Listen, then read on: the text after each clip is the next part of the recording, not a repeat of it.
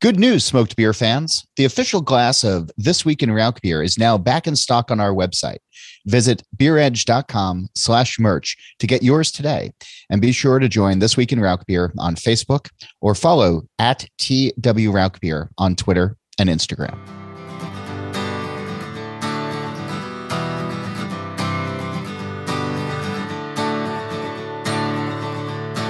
Welcome to Drink Beer, Think Beer, the podcast that gets to the bottom of every pint. I'm John Hall.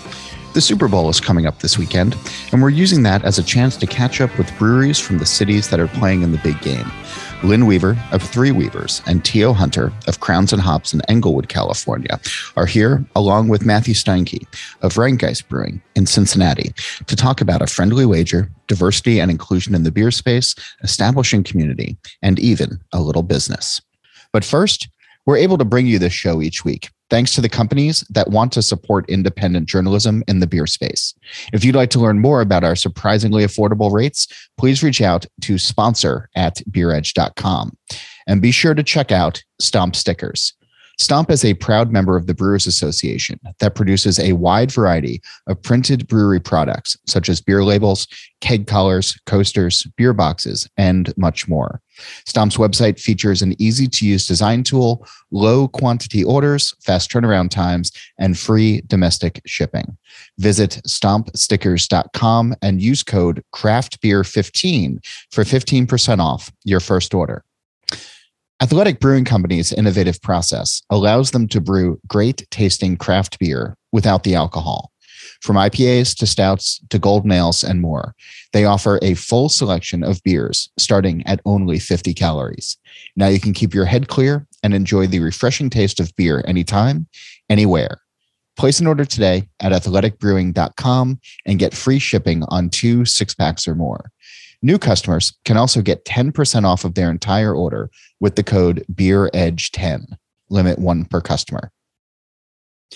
And NZ Hops is a cooperative of master growers whose legend and cultivars have been crafted for over 150 years with creativity and passion to produce some of the world's finest hops. With a dedicated hop breeding program and farming knowledge handed down through the generations, the current day master growers proudly provide 18 unique New Zealand hop varieties to the world. Visit nzhops.co.nz or find them on Instagram, Facebook, or LinkedIn at NZHops Ltd to learn more. Friendly bets have become popular under the backdrop of the Super Bowl. Mayors of cities that host game-bound teams engage in banter designed to boost tourism, friends take on each other, and small businesses go toe-to-toe to show off team pride. Breweries are no different. This year, as the Cincinnati Bengals take on the Los Angeles Rams at SoFi Stadium in Englewood, California, we welcome on 3 breweries engaged in such a bet. The terms of the bet weren't firmed up before recording this show and slowly get hashed out, if not completely resolved by the end. Spoiler alert, there will be costumes. On the show this week, joining via Zoom from their respective breweries are Lynn Weaver, the founder and owner of Three Weavers, a brewery in Englewood that, as you'll hear, was briefly part of Canarchy, the brewery group that was recently purchased by Monster Beverages. She brought the company back to independence before that deal was closed. She's joined by her brewery neighbor, T.O. Hunter. He's a co-founder of Crowns and Hops, a brewery that started on social media, gained a grassroots following, and has been working hard to bring change to the beer industry through action. And representing Cincinnati is Matthew Steinke, the director of sales at Rhinegeist Brewing, one of the state's larger breweries and a source of local beer pride. There are barbs and jabs thrown throughout the show, and they wind up steering the topics and sharing experiences. We start off with the run-up to the game and Englewood, which is hosting the game for the biggest night in American sports. I kind of want to make a statement, though, to, Rhinegeist and Matt. You might be the home team, but this is our backyard, right, Tio? Hey! Rams house. I know it. I feel like we're going to have to spice up this bet a little bit since we're doing it in real time, and it just doesn't have the same energy when you're doing it via email. So yeah, I'm going to put my thinking cap on during the dialogue of this. There's only so much. There needs to be some serious embarrassment. I agree. I couldn't agree more. First and foremost, let's just take a look at that. Everything that you just mentioned, John, it's very rare that a home team has an opportunity to represent their city in the biggest game on the planet. It's a really proud moment for the city of Inglewood. And I think Lynn and I both, and first of all, we got to give our flowers to Lynn as one of the rookie brewing companies in the country. Lynn has done probably the most any individual could do for a city and craft beer to really have a presence. So Lynn, thank you for leading the way for us, sis.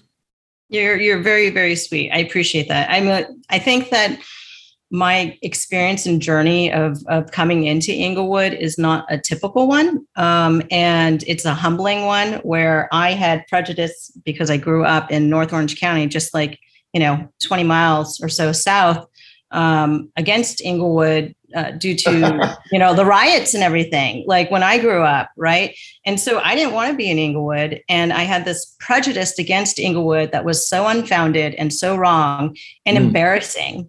And so I tell this story often that, there were moments in which I was like, do I call it Inglewood? Oh man, can I call it LA?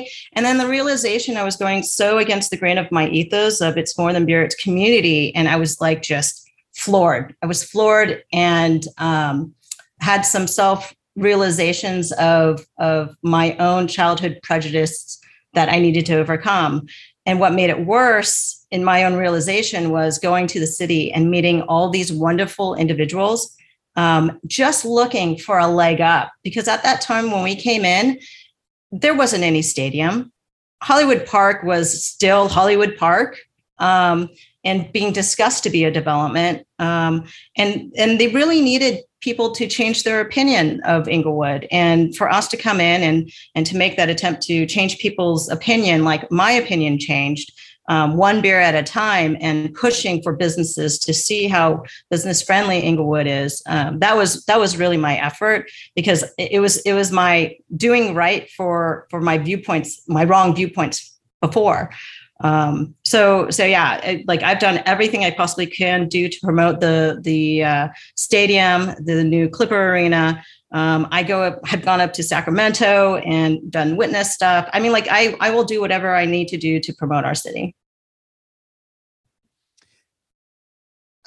There's so much to unpack in all Sorry. of that. No. I wanted to, with all of that in mind, being the host city, but also having a team in the game. Tia, what's it like in and around where you are right now? Like, is everybody into this? Is everybody behind this? Well, just to give you a little context on myself, I was born in Inglewood. I was born probably a mile away from the stadium, and pretty much grew up in the South LA area, Leimert Park, Baldwin Hills, Altadena as well.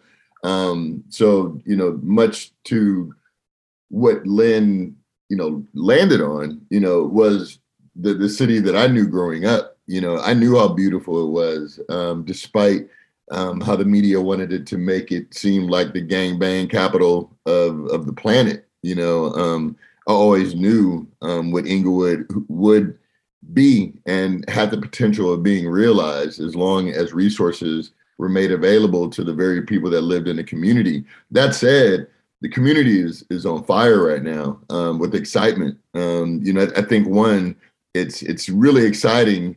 Unlike our fluorescent orange and black friends over in the Midwest, to have a team again. To have your team, brought and then taken away, and then in one city and then taken away. The sense of pride that we have not only in having a team again, but then hosting the Super Bowl and being in the Super Bowl is surreal. I could say that everybody from the people coming in to develop to the people who own homes, which is a very real thing in Inglewood, to the everyday person is really excited. You brought up and I feel like using the word fluorescent has a little bit of shade attached to it. So Matt, I want you to jump in on this, because I feel like the LA folks, where they've only had the team for what, like 3 years now, 2 years now in LA. Three. You guys have been waiting since 1988 to make a return to the Super Bowl.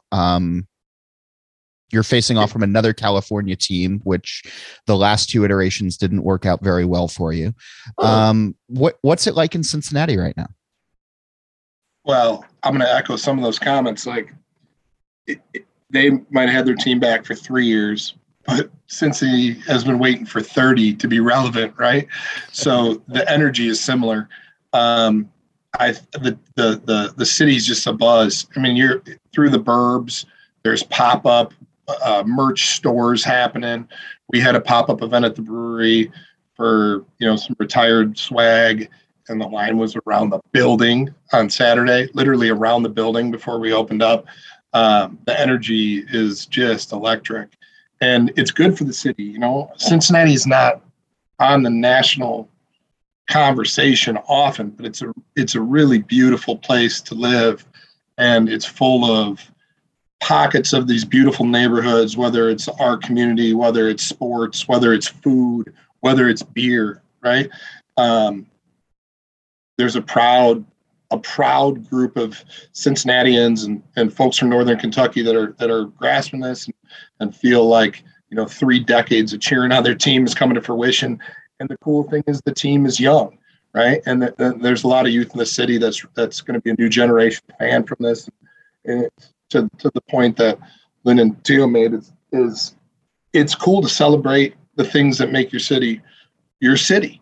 And when the national news starts doing stories on, breweries, cuisine, entrepreneurs, that's just good. What's good for the goose is good for the gander, right? And it's just an exciting time to be around it all.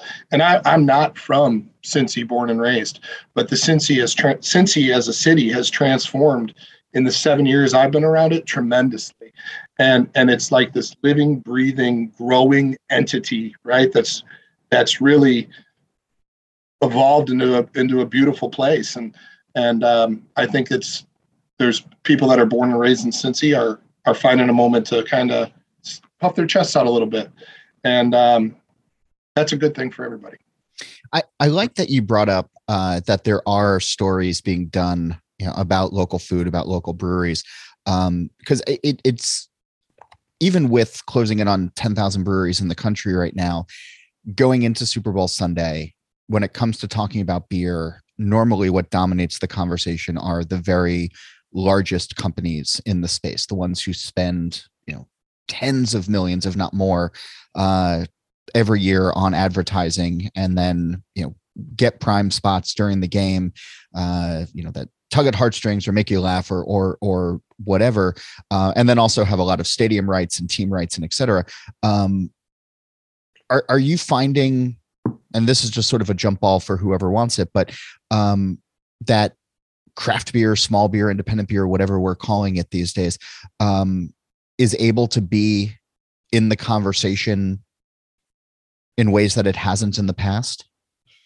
I'm going to jump on that one. Please. There's very limited opportunity, and you have to have kind of almost guardian angels in some aspects within those stadiums in the high level games like this, because it is a absolute monopoly on the sponsorship side, where they come through and take off all of our handles and take all of our cases.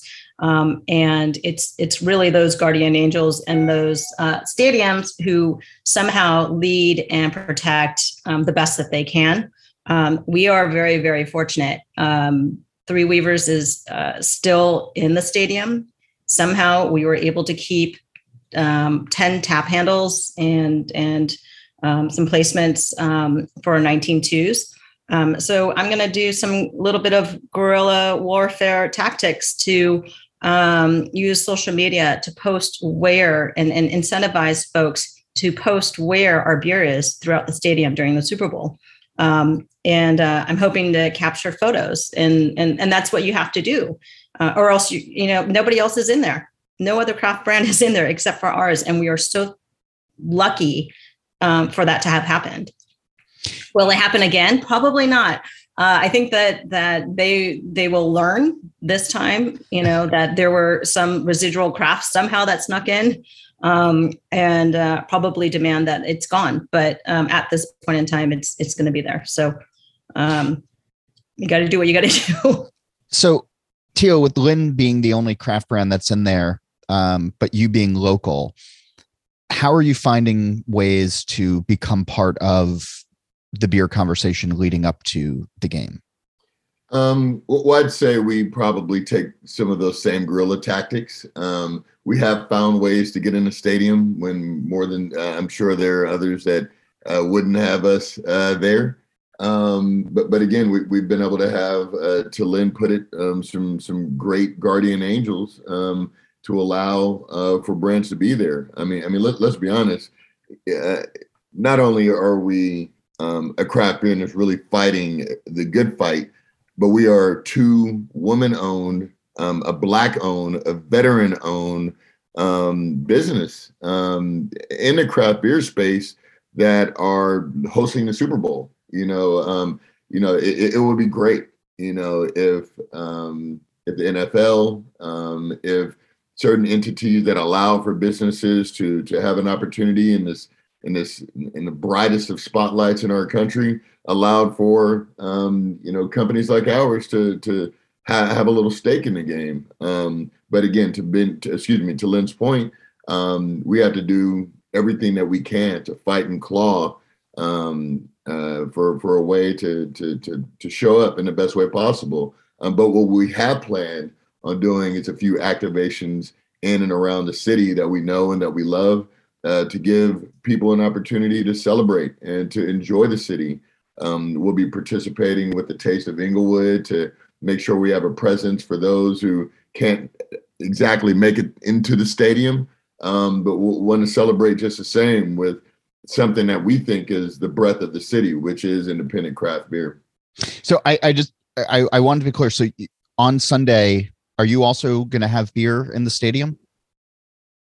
We don't have 100% confirmation. We do have beer in the stadium, but like Lynn pointed out, they take overt measures to make sure that the only beer that's available is the sponsored beer. And, gotcha. That's pretty much the name of the game. Okay. Well, if anybody's listening who is actually going, be searching, I guess, both of your social medias for where the beer might be when it pops up. And our plan is to actually just keep this rivalry going. So everything is always going to be tagged Rhinegeist and Crowns and Hops in our stuff.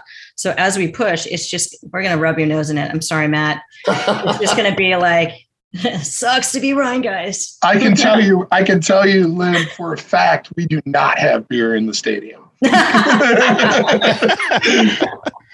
Well, what about your home stadium, though, Matt? Yeah, it's similar. I mean, we've had partnership deals with the Bengals, and it ebbs and flows. We're not currently in a sponsorship, and what Lynn has articulated very well is very real. It's challenging. It's costly, right? And we self-distribute Cincinnati, so there's logistical impact and having partners like that. That said, we do sell a little bit of beer in the stadium, and it is what it is. We're happy to have an opportunity to sell beer in Paul Brown, but not currently under the support that traditional paid sponsors receive. For your brewery, have you found, Matt, that it is, I mean, stadiums are nice and they're big venues and they move through a lot of beer. Is it more meaningful in the long run, or more, I don't even know, meaningful in the long run to focus on other accounts that aren't just activated, I don't know, 6 Sundays a year? I'll step to that. Oh yeah, sure. And I can speak from it, just from a grassroots. I mean, just, to be completely clear to everybody who's unfamiliar with Crowns and Hops Brewing Company, we literally started out of social media. We started because we just saw that there was no phenomenal craft beer pouring into the Black and brown community, like at all. Like as you would get closer and closer to what would be called the hood or Black communities or Mexican communities, the options for craft beer would just reduce the more you would go into what ultimately were food deserts. So one of the things that we really have always kept close to us is take the beer to the people and make sure that the people have access to it. That has always been our philosophy, and it doesn't change now. Like I said, we'll be doing some pop-ups in the downtown cities. But shit, we used to do pop-ups in the back of barbershops because we were able to kind of work within a gray area that the governor at the time put, that you can pour up to a pint of beer for the patrons of a barbershop or a salon without a license. And we use that as an opportunity to share what we love, to share this industry. So, for us, it's always been pretty grassroots. I like that as far as guerrilla tactics go. But yeah, Matt, John, go ahead. On our side, a little bit of a different experience, but Teal, from starting up Rhinegeist, same thing, man. You're just hustling down every opportunity, right? You're just excited to open your product that you poured this passion into and have somebody on the other side of the bar or whatever establishment it is consume that product and enjoy it with you and get excited about something being local, and there's a real passion behind it. When you start to evolve, an opportunity for sponsorship comes into play. There's a lot that can be very intimidating, and it's complicated. You're talking about huge investment, right? That can pull away from hiring new people. They're largely weighted on media impressions. That it's hard to quantify the value of an upstart brewery, right? You start talking about ROI and you don't quite understand your position within the venue and the amount of locations you have. The team's going to be good or bad, or if there's weather impacts that are going to, cause for cancellations during key periods of time, that can be a leg sweep for a young brewery, right? You're talking tens of thousands to hundreds of thousands of dollars for even some of the entry-level craft sponsorships. And for young growing companies, that's money that you really have to decide where you want to invest, if you even have it, right? And what happened pre-COVID is it's almost like the housing market. The cost to participate swelled. It became almost quite ridiculous how much the value of these sponsorships were. So as the small guy, even for us, as a relatively large craft brewery in a small regional footprint, it's hard to come to the table, right? So you try and get tactical, you try to get creative, and you try and find your opportunities. But really, it's just a labor of love. And then you look at the amount of hours and time that you put into those deals, and some of them can be extremely lucrative, right? And great for your brand.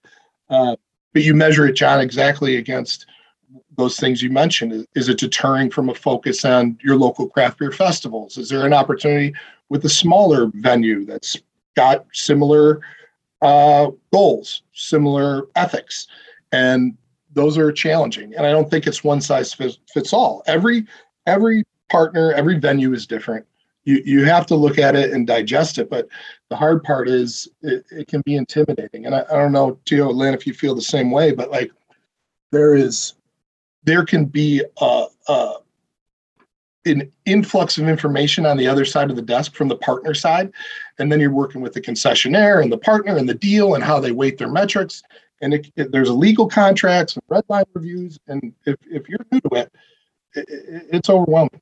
It is. I agree with you, Matt. The real ROI side on any type of marketing sponsorship is so nebulous that you can't calculate it. It doesn't matter how much beer you sell because you're never going to end up recouping the actual outlay of the marketing sponsorship. And then like you said, it goes to likes and views and impressions. And that's not a definitive number. You can look at those numbers, but ultimately at the end of the day, it doesn't translate into actual physical dollars that you can compare to the investment. So 100%.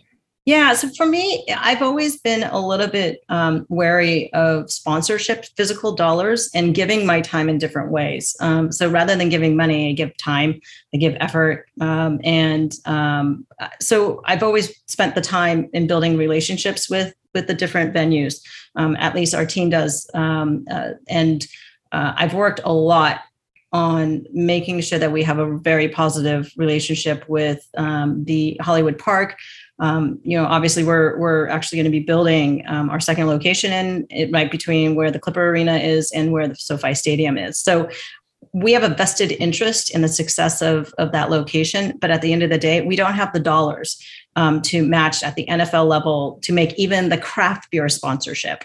And it's gotten to be so high, like you stated, Matt, that it's actually only the big breweries, meaning like Anheuser-Busch, who are taking the craft sponsorship places for like Golden Road. But the other side is that we have, like I said before, those angels, guardian angels who want to be more diversified, and they bring in all of the craft like Crowns and Hops or like Smog City or El Segundo and ourselves into the stadium. But then we get wiped out whenever we have these huge like events like the Super Bowl or maybe even the Olympics, which is going to be coming, right? But it's one of those things where I don't play in the space. I got a lesson a long time ago about buckets and sponsorships with the NFL. They have a book that essentially categorizes every single type of commodity or else like industry into a sponsorship bucket. And beer is the largest. So if you're thinking like sponsorship dollars for beer, it's like there's no way to compete. There's like it really isn't. And if you're a craft brand, unless you like Sierra Nevada or Boston beer. But yeah, for us it's just not a. So then we rely on our relationships and our charm and Tio's good looks. So it works. What's funny is I'll just speak very ambiguously, but their team actually approached us about a sponsorship. And it was so comical because when we started the call, there was a lot of conversation around our impact and what we're doing in the industry overall and what we're doing for the community. And then they threw that price at us. It literally throws you off your chair. Like it's really that absurd. And they didn't blink. And it really made me think, per what Matt and Lynn are both saying, that it's a numbers game. It's a pay to play, no matter how you chop it up. And this payment is literally, you can build breweries with it. I'll just put it that way. John, I'm sure you want to move on, but Lynn. No, I'm fascinated by this. This is good. Yeah, no, I can talk about this all day. I'm digging this. Yeah. So Lynn brought up a really good point.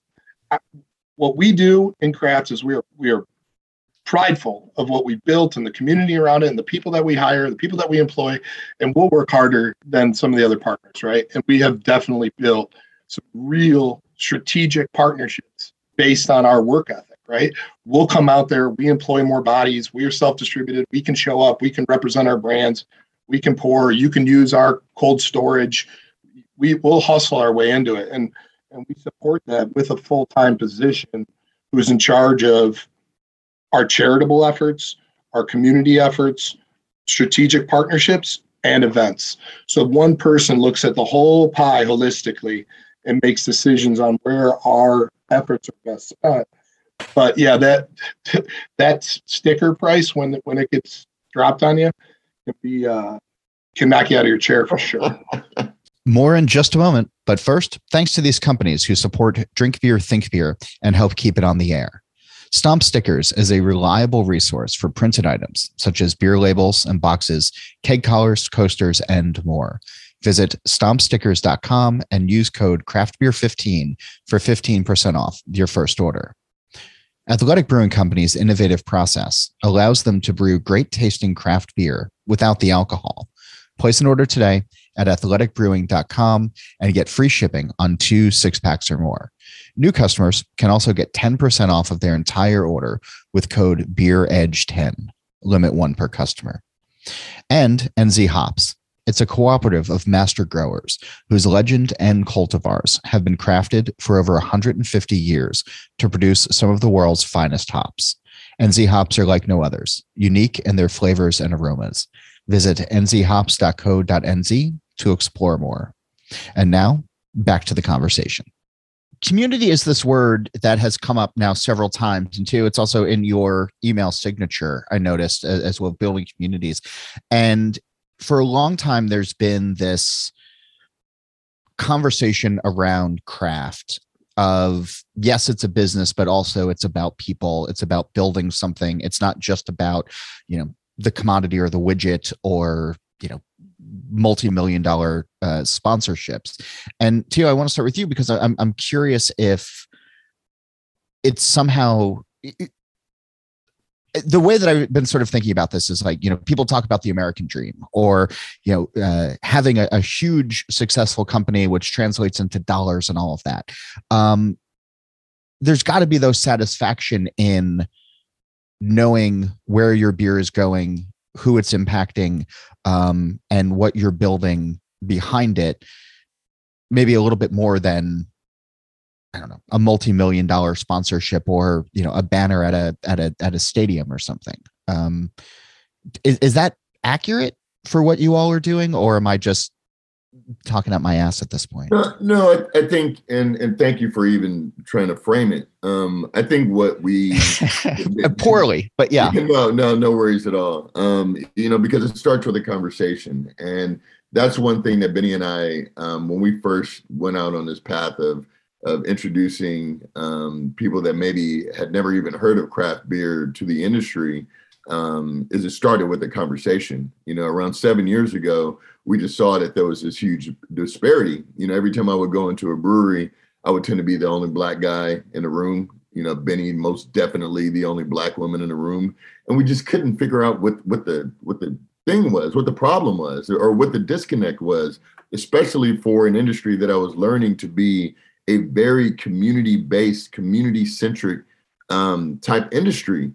And what we learned is just that there was so many assumptions about what people would enjoy, what people would like. And I'll never forget being at a beer festival. It was one of the first beer festivals that I attended. And I asked a question to this guy named Ken Grossman, who I'm sure nobody knows, but I didn't know who he was at the time. But I asked another brewer with a beard. Yeah, exactly. But I asked him, like, how do I get more Black people to drink more craft beer? What do I say? What do I tell people? And he was like, you just have to bring them the beer, give them the beer. You can't tell them shit is exactly what he said.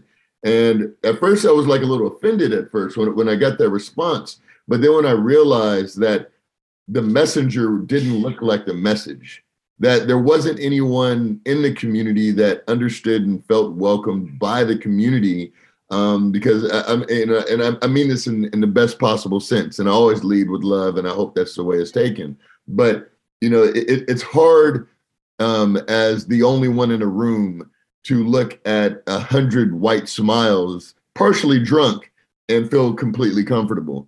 Coming out of what we now understand are a lot of very problematic things from this country that deal with systemic racism, that deal with redlining, that deal with so many things that literally don't allow for prosperity or for development or access to resources. This is a real thing. And I think people now understand it, that it's, we have less than 1% Black-owned breweries.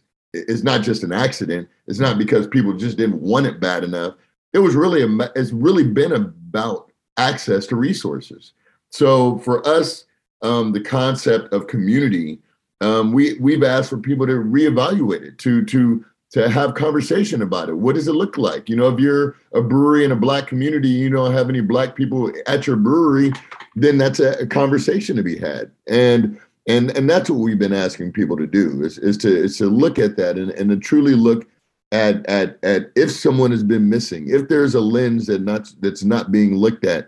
And we just created a nonprofit last year called the 8 Trill Pills Initiative, that's based off of a journal that the W.K. Kellogg Foundation wrote called A Business Case for Racial Equity. And it really states that if you focus on racial equity in this country today, that we all stand to see an impact of $8 trillion to our national GDP. And what that means is when you look at it from that lens, it stops being about charity. It stops being about blame. It stops being about who did what, and more about what can we do to make sure that these communities are reflective of the community. And that's kind of our take on it. I need to read that. I want to read that report. So I'm just. Oh, it's incredible. It's extremely digestible. I highly recommend that everybody read it, especially, like I said, if you're a community-based business.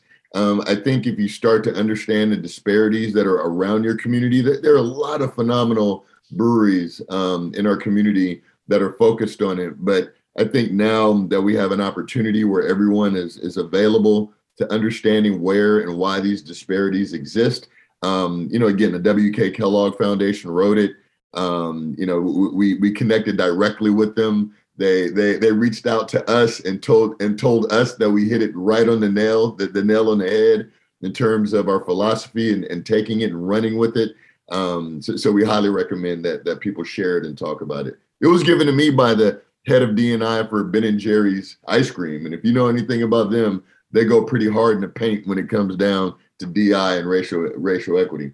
Yeah. I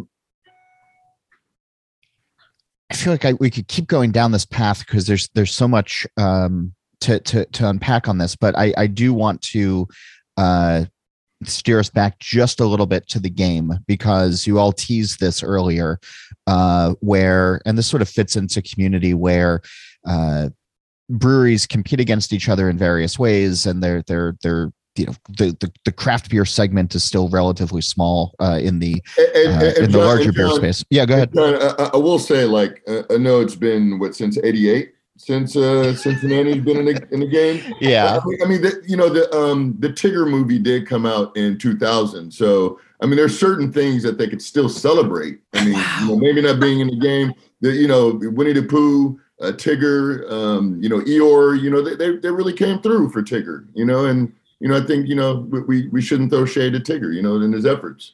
I thought that you guys were hosting Detroit Super Bowl, with Stafford and Eminem and everybody being there. Thought this was Motor City. Hey, the land of transplants. We make everybody better. You got the Tigger movie in this conversation. I didn't know where any of this was going to go, but I don't even know how we're going to get out of this one now. But all right, so over the years, the whole concept of Super Bowl bets have come up, and they're mostly friendly, even if you're now throwing a mean tinted shade. I'd like to see Tia wear the Tigger uniform if we lose. Wow! Like a full size Halloween costume. You know what? I'm sorry. I love my Rams. Don't get me wrong, but that would be so funny. You're not saying uniform. You mean like a full Halloween costume? Oh yeah! Come on, tail and all. It's got a curl. Wow. I'll look for one that I can bounce around on too. How about that, Lynn? I could be Rue. Oh, there you go.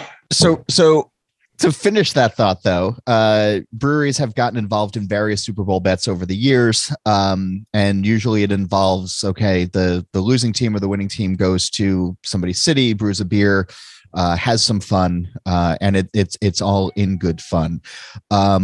As it stands right now, Rhinegeist, you're in a bet with the two breweries that are on the show right now. What's at stake? Like, what's already been established as to what the winning team the conversation is open, John. So I think you're mediating this podcast in a position to maybe influence the final bets. But but we did talk a little bit. I don't know, Matt, if you were on this one on the CBC wearing the jerseys. That's a no-brainer. We'll do that for sure. Yeah. Yeah, okay. I feel like this needs to take on. I want to spice it up. Social media. This, without a shadow of a doubt, must be a social media presentation, in my opinion. I think we could happily host, if you guys want to come to our shop and brew together, and you guys pick the beer and name it if you win, or we come to you if you win. However you want to work those logistics out. I'm all into that. And then you brew in the opposing team's jersey. We put it all over. I think the jersey is nice, but Lynn bringing up a Tigger costume, I think That's what you have to wear for the brew day. Thanks. All right, we'll dress up as rams. We'll find head to toe adult ram costumes, and you guys have to dress up like Tigger. All right. There it is. Oh, shoot. Lynn, you brought this up. I realize that. I'm sleeping in my bed. It's all good, but I don't need to worry. Oh, I know it's good. I know. I'm thinking about just how to eliminate wool from getting into the freaking kettle. Like we have to make sure that these are some well kept ram costumes. You don't have to brew in it. Oh, that's part of the fun. I mean, like standing over the kettle, 212 degrees, and under the conditions that it's not. You do it in August, jeopardize the product. August is lovely here. Are you kidding me? What do you try? 72 sunny all the time here. That's we've already got seasons, and it's cold. And last week we had an ice storm. You got enough going for you in California. Just give the no coast a victory here. Hey, look, if you don't mind me, John, please, kind of reaching out and kind of because we have had some opportunities to pour with Rhinegeist when we've poured at a few festivals in the Midwest. Phenomenal team, and I think it almost goes without saying that your venue also is really setting the stage, no pun intended, for what a true brewing space can mean for its community. And I was hoping you can kind of talk about kind of what Rhinegeist means for the city of Cincinnati, and just kind of to talk about that a little bit. As a new, I'm in the process of actually building out our space now. We'll be walking distance to the stadium, and we'll be located right off of Crenshaw Boulevard, the world famous Crenshaw Boulevard in Manchester. So I was hoping you could talk about what your brewery means to your city. Yeah, that's awesome. And congratulations on your success, and the excitement that's around it is palpable. And same respect goes for you and your team and those that work alongside me that have had the opportunity to be next to your team and see what you all are doing is phenomenal. And Lynn, our relationship with Three Weavers goes all the way back to collaborating on Penguin and Cole. And, it's cool to be joking around about our teams, but get a chance to do this together is really exciting. To answer your question, it's kind of crazy. I'm not a founder of the brewery. I'm an early adapter into it. I believed in what they were doing and left a career with one of those much larger breweries that we talked about before, and albeit on the craft side, but still a pretty major player in the industry, to come down and build into this thing. And the founders would tell you they never thought we'd grow into that space. What made it affordable was the area in which the brewery's at, in a historic OTR part of Cincinnati, had been through some drama, and there wasn't a lot happening down there. And the people came and supported it fast and quick and with passion, and it's cool. We weren't the first one. We weren't the first Cincinnati craft brewery, but we were one of the first in OTR, and we invested quickly in our people, our quality team, put a lab in very early. But investing in the community is challenging on where you want those dollars to go. I mean, we have a DEI committee for the first time that helps guide our principals. We have published pillars in which we give to the community. And what we try to do holistically is help solve a problem, right? We don't want to put Band-Aids on bullet holes. We want to give to medical research. We want to give to low-income families that need help with education. DEI is certainly a major focus right now. And the committee that we have at Rhinegeist is founded about a year ago, is really finding their voice within our organization and helping us make better decisions. And it's cool to see that. But our community has changed alongside the growth of the brewery. It's new restaurants are available. There's a streetcar. There's a professional soccer stadium that's been built a few blocks away. So much like what you guys are seeing in Inglewood, the perception has changed. And there's a lot of great people in over the Rhine that I think thought it was cool that we came into their part of the city and supported us early. And as the community has evolved, we try to evolve with it. It's hard to make holistic decisions on a charitable mission, right? Because all charity is good charity. You just have to find the things that mean the most to your team and your company, and that can impact the community in a truly positive way. So I don't know if that answers the question, but I will say that we spend a lot of time thinking about it and challenging ourselves. Are we doing the right thing? Are we getting better? Are we learning? Are we having the conversations? Is there enough checks and balances to make sure decisions aren't being made in a silo, right? And I think from that comes some outputs that we're really proud of. That's awesome. I mean, until like we're doing installations in our tap room that we never would have even thought about before these conversations. We're bringing Black artists into the tap room to embrace that community, and it's a wonderful thing to watch happen organically, right? And we try to cultivate more of those opportunities, and hopefully we're doing a good job. We're still learning. We're still. The one thing Benny and I always talk about is like you can't be everything to everybody, and that's where there's opportunities to exalt, to shine a light, to give someone the stage, to invest. And I think that was one of the things early on when we were having conversations about diversity and inclusion early on in our journey. I think a lot of breweries just assumed we were saying they needed to change who they were. And that wasn't what we were saying. That was never what we were saying. It was about acknowledging and honoring and respecting those that are around you or that are in the community or even in the craft beer community who just never saw themselves ever. And it's a beautiful opportunity because I believe that the independent craft beer has the tools probably more than any other industry that I've ever seen to showcase what it means to be for the people and from the people. I mean, shit, even Three Weavers has community-based in their narrative, and I think that's about creating and planting the seeds for unfolding and developing and growing, and I think that's where our industry shines.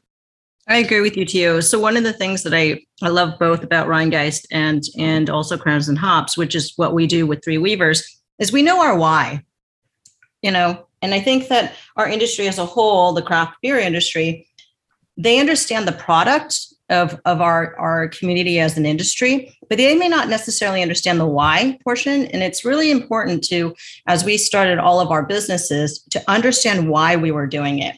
We knew what we were making and we knew how, but the why is what makes people want to, bleed their blood for you to make that beer. It's why they commit and work the long hours into this craft. And for us, it's really the foundation of family and community. We drive that home. We are a family unit here. Everybody has a say. Nobody should be scared about bringing something up in our house. And I'm kind of curious because, like, with all the issues with DEI and just being, much more hyper aware, we're in Los Angeles. We are a melting pot. So Tia and I have an advantage because our demographics are very different than yours, Matt. So I'm kind of curious to know. It's not fair to have the assumption that you are expected to have something different than the demographics of your city in your brewery, right? Whereas for myself, we are we have a mix of male, females, and are even identify different, gender, whatever. And then a lot of our production happens to be Latino or Mexican, or even, some of the guys in the tasting room are Black. I mean, we're mixed because that's what our demographic is. So I'm curious to know how you deal with that in Cincinnati, and what the mix is for you. And are you feeling like you're having to push a little bit harder in the sense of when you're hiring, or how you make that DEI choice in the sense of, your staffing? Yeah, I'm happy to answer those questions. I want to set that up with, we're learning, right? We're growing, we're challenging ourselves to be better. And I think the easy fix is to put out something short term and say, hey, this issue came up and we did this and we donated X amount of money. We wanted to put fundamental systematic changes in place at Rhinegeist that led to long-term growth opportunity to continue to digest this. I mean, we're still, I don't want to steal thunder from our DEI committee, because the work that they're doing is largely the research portion is happening right now, right? The outputs of these things are just starting to be implemented, and it's really cool to see it happen and as they find their voice. So I'm not on that committee. As the 40-year-old white guy, that doesn't make a lot of sense. The diversity committee is diverse by intention, and they challenge leadership to make sure that we're evolving to reach a greater community. And I think we probably skewed a direction that you can assume, but our community is diverse, and we want to find better ways to organically celebrate that and bring new people into this great thing of craft beer. So I think I'm not trying to buck the question. We're largely in the research and education phase. We really wanted to take our time to understand how we can grow. So like defining inclusion internally, defining equity, surveying our team on what it means to them. What is culture within Rhinegeist? And the responses we're getting are helpful, right? So we have a better understanding of the internal interpretation of those words. And then how do we implement those practices in the future? We definitely are working on hiring, Lynn, 100%. Mm-hmm. Broadening our search is like step one. That's we're implicating those changes now, right? Where do we post for candidates? We went to the same 3 spots everybody else did for 7 years. We're widening that search now. And our HR team was 1 person. It's now 3. We brought in some people to help us do just that, right? And make sure that our job descriptions are written to embrace a broader search of a candidate pool, just in hiring internally. So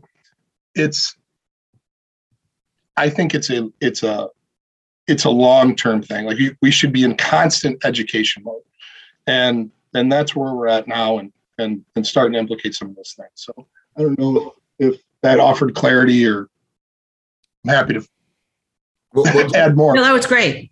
Well, just to offer something out there, and again, one of the reasons why we created the 8 Trill initiative, and we invite everyone to join us in what it means to create and support racial equity within the craft beer industry. I'm sure you all have heard the stat, less than 1% Black-owned breweries in the country. We truly believe that there's something that happens when you see yourself, your culture, your identity, your vernacular used in a brewery. You truly feel like it's an extension of your home. You don't feel like a visitor.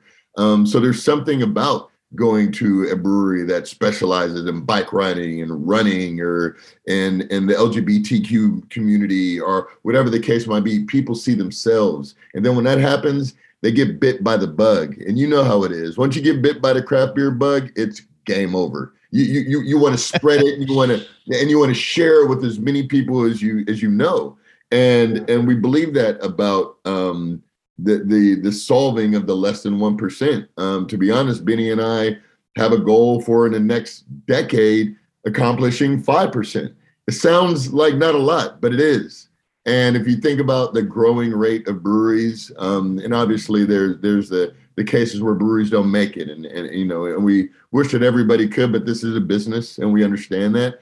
But our goal is to make sure that the breweries, the Black-owned breweries that currently exist, don't fail.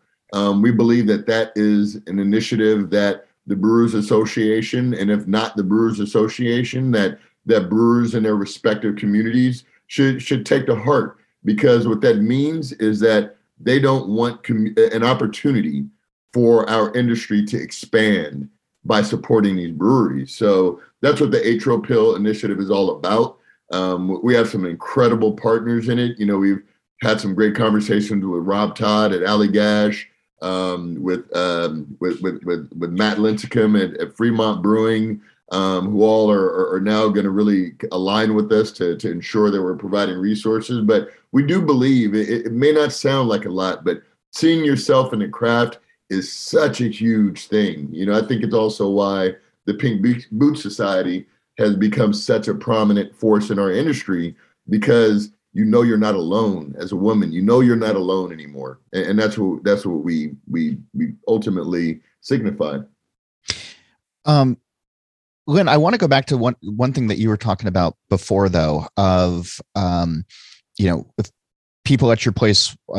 You want them to feel comfortable. You want them to be able to speak up. You want to have that atmosphere. Was it different during Canarchy times? Everything was different during Canarchy times. I want to yeah. So here's no, I'm joking. Oh, getting the meat. I'm joking. So much. Okay, so here's something that probably most of you don't realize, is that we adore Canarchy. Just because we're not with them doesn't mean that we don't have a huge amount of respect and admiration for them getting us through the pandemic. And the fact that they believe in our brand and the opportunity to allow us to separate, because we weren't able to be the priority that we needed to be able to pursue the Hollywood Park deal and to grow our brand, because we weren't growing, or our scope wasn't as big as Cigar City, and so it was different. I feel that we owe them a debt of gratitude, not only for the knowledge of which they transferred to all of our staff, in lab quality, on our canning line. It's just beyond so many different measures. It's just different in the sense of culture. I feel like we lost a little bit of we lost a lot of our culture, like who we were and what was most important. That's yeah. And that's what I was curious about. What was lost was like me interviewing people and having the conversation. Where do you want to be in 5 years? What do you see yourself doing? What is your dream? Okay, I get it. Let's make sure that you, like, when you're ready to leave here, because this is not going to be your final place, let's make sure you have more skills towards that goal than you have right now. And that's where there's like an investment on my side, for every person that comes in here. Some guys here may never leave. And I hope that, some of them will only be here for a short period of time, and some of them may be here for like a couple of years. But my goal is for them to learn and to educate themselves and to be able to rise up within the ranks, and to better themselves. That's part of what any parent wants for their kid. And I kind of take this position of, if my kid was to join a business, I want them to be treated the exact same way that I treat my employees, and give those opportunities, because I'd rather hire up than hire in, and I don't know, like Matt, how you guys do it over there, but it creates that feeling of family and the ability to come into my office and vent or talk things through. And then also helping them in the sense of how to vent, how to handle, how to manage, even on the personal side, because it's like, we're all friends here. We go camping. Well, Chris is our director of operations. He's an amazing pizza man. I mean, like, he'll bring his little pizza oven and like turn out 12 pizzas, and it's awesome. Like, and ramen. What's that? And ramen. Jesus Christ, man. Oh yeah, does he do ramen? I haven't had the ramen.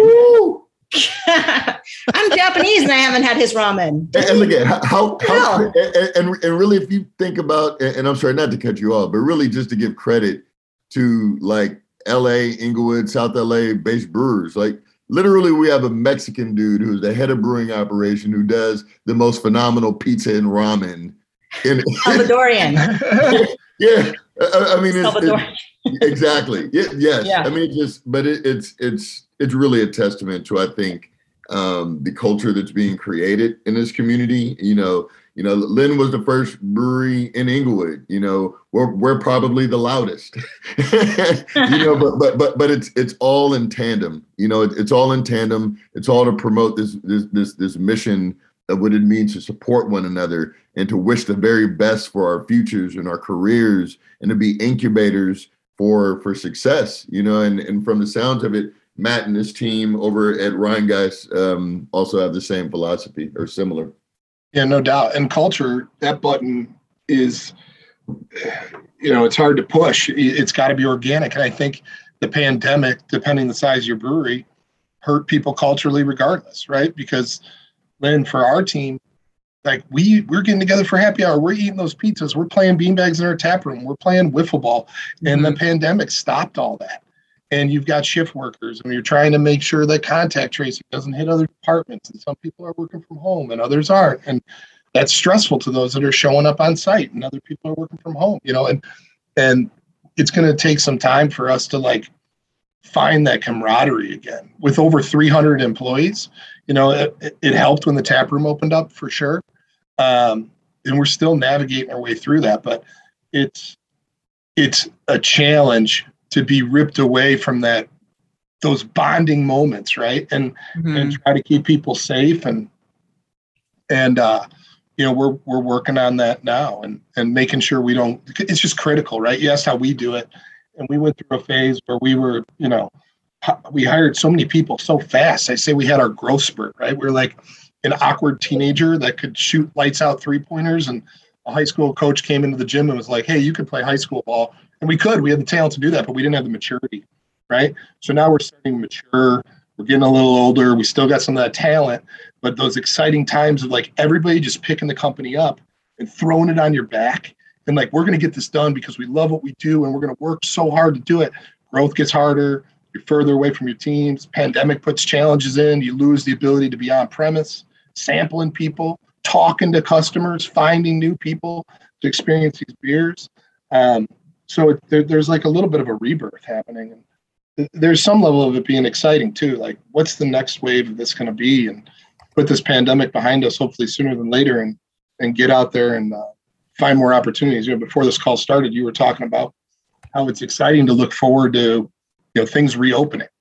And I think that's going to be a rising tide that lifts the ships of our industry, right? We're resilient. Craft could have got beat down from this. And I think a lot of us not only survived, but thrived. And we learned you had to grow up real quick, right? You had to grow up real quick.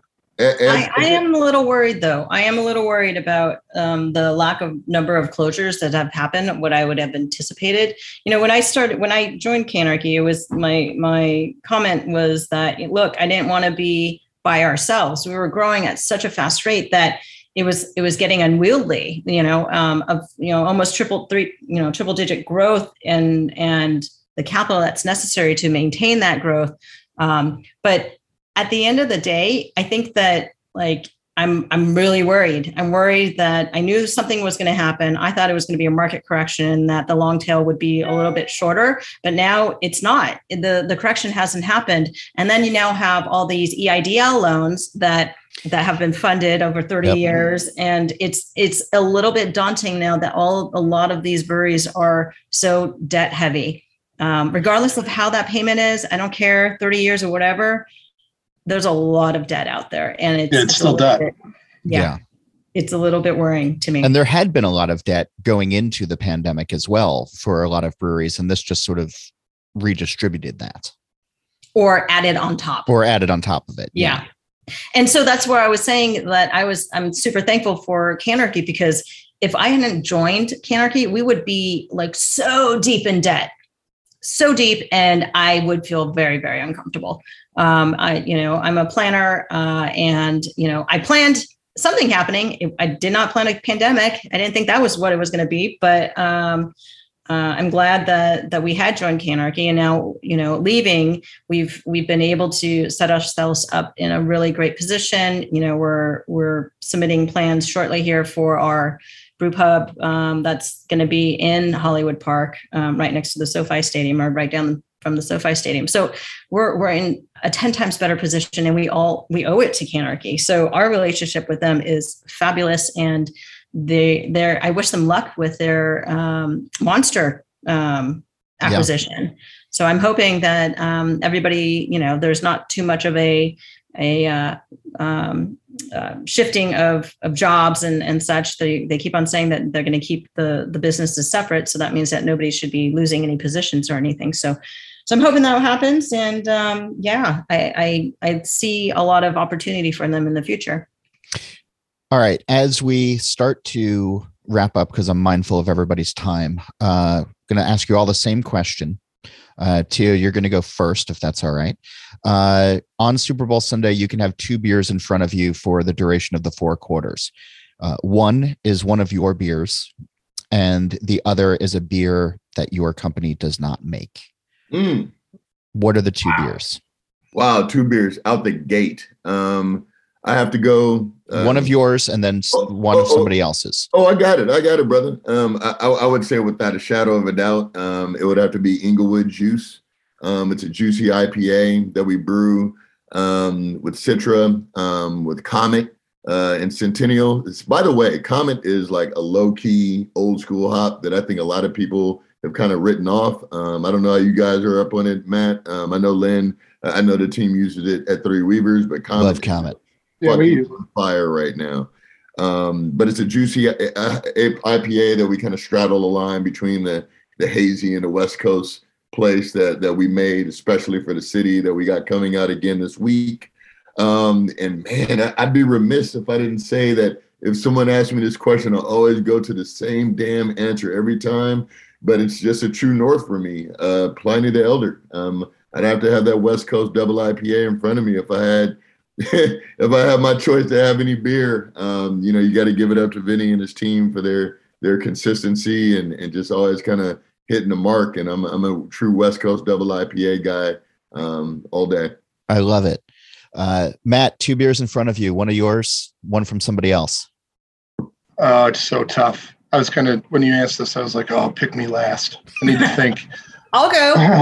All right. Well, then, I'm not shy. I'm usually pretty damn direct. So I would have Expatriate in a 19.2 can, especially when we're watching the game, so I don't have to get up. And then the other one, I'll be honest with you, Matt, it's got to be Bubbles. Bubbles. Bubbles. Oh, crap. Nice. That is so good. So inspired us like for that fruited sour, just delicious. Rhinegeist Bubbles. All right, Matt. Well, Lynn teed me up here, and I haven't had the opportunity to try as much stuff, on the coast. So I'm a huge pills guy in a situation like that. So I'm gonna ask for some 8 Trill. Hey, get it out, and then if I'm going hazy, I want to try a little Cloud City. I'm gonna go internally with Fresh Truth. Day 1 Truth IPA. It just sings, and I wouldn't say I'm going to drink them throughout the whole game, but that's going to be one of the first couple beers, and then I'll settle into something a little bit more sessionable. Well, 7.2 sneaks up on you on Truth. I was going to say, Matt, the truth's going to hurt. Yeah, right. Yeah. Centennial, Simcoe, Citra, Amarillo, just classic hops, but that's 7.2. It doesn't drink like 7.2. So I joke around a lot. I have a 1 Truth limit. That's it's a good excuse to call in sick on Monday. All right. So your bet is mostly firmed up at this point. There's definitely going to be costumes involved, beer and the location to be determined, jerseys at CBC to be worn. Regardless of who wins on Sunday, if it's the Rams or if it's the Bengals, we can all agree that if he's calling a game, Joe Buck is the absolute worst. That's something that I think we can all unite behind. Poor Joe Buck. I tell this story about Joe Buck in an elevator in St. Louis, and he's in this elevator, and this kid's like, "You're Joe Buck." He's like, "I am. I'm Joe Buck. Would you like an autograph?" And he goes, "No, you're Joe Buck." There was nothing worse than seeing his show debut on HBO and literally it got burned to the ground. For a live show on HBO, it got burned to the ground in front of everybody's eyes due to what was his name? Artie Lang. Oh my God. It was I've never it was like watching a train wreck in slow motion. You just can't look away. I will say he's a good sport in the show Brockmire. Which you can find on IFC or Hulu or one of those plays. He plays himself and is actually a pretty good sport. But I'm glad NBC has the game this year. That's all I'm saying. It's all love, Joe. It's all love, Joe. It will like well if thanks to Rhinegeist, hopefully the Bengals show up. Like a portion of who Rhinegeist is inherently, their name means in German to be ghost. So my thought is they're going to be Geist-like and be phantoms in the Super Bowl game. So thanks guys. I'm gonna go right through them. I'm gonna enjoy winning this. I'm gonna enjoy winning this bet. I'm gonna enjoy winning this bet. You got a lot of Rams walking around in Inglewood. Oh, strong, powerful. Wow. I'll say this as genuine as possible. I think this Super Bowl matchup is a great thing for football, for fans of football, and for both of our cities. I think both our cities deserve it. Agreed. And I think it's a cool game that is going to put our cities on the map. Both teams have real exciting storylines to follow and root for if you're not a fan of the home team. And if nothing else, we got the two baddest helmets in the game. No shit. Mashing up on each other, right? Like, that'd be great. we definitely win the helmet battle, right? It's gonna be one of the more colorful Super Bowls in a long time. I'd say that much. I actually picked up a white jersey because I thought it was going to be a blue jersey, but I didn't have a white jersey, so I picked up a white jersey. I got a match. Right. Hey, Teal. You know what I'm talking about, right? I'm like, the Rams are wearing white. Yeah. Ask Mahomes what he thinks about sleeping on the Bengals. Oh man. Well, I'm going to let you all continue this over your emails as you're getting this sorted out. But Tio and Matt and Lynn, thank you so much for being on the show this week. Thanks for trading the barbs, but also getting serious about where beer is and where it's going and the work that has to be done. This was a lot of fun and enlightening. So thank you for taking the time. Well, thank you. Thanks for having us, John. Appreciate it, John. Thank you, man. Who are you rooting for in the big game? And what are you going to be drinking? You can tell me about it. It's John Hall. That's JOHNHOLL at beeredge.com if you like email, or you can get with me on Twitter at John_Hall. Be sure to check out beeredge.com for our This Week in Rauk Beer and Defend Pilsner merch, and to follow along on social media at The Beer Edge. And of course, This Week in Rauk Beer is also online. The Facebook group is easy to search, and on Twitter and Instagram, it's at TW Rauk Beer. We're able to bring you this show each week thanks to the companies that want to support independent journalism in the beer space. If you'd like to learn more about our surprisingly affordable rates, please reach out to sponsor@beeredge.com. And also be sure to check out Stomp Stickers. Stomp is a proud member of the Brewers Association that produces a wide variety of printed brewery products, such as beer labels, keg collars, coasters, beer boxes, and much more. Stomp's website features an easy-to-use design tool, low quantity orders, fast turnaround times, and free domestic shipping. Visit stompstickers.com and use code CRAFTBEER15 for 15% off of your first order. Athletic Brewing Company's innovative process allows them to brew great-tasting craft beer without the alcohol. From IPAs to stouts to golden ales and more, they offer a full selection of beers starting at only 50 calories. Now you can keep your head clear and enjoy the refreshing taste of beer anytime, anywhere. Place an order today at athleticbrewing.com and get free shipping on 2 6-packs or more.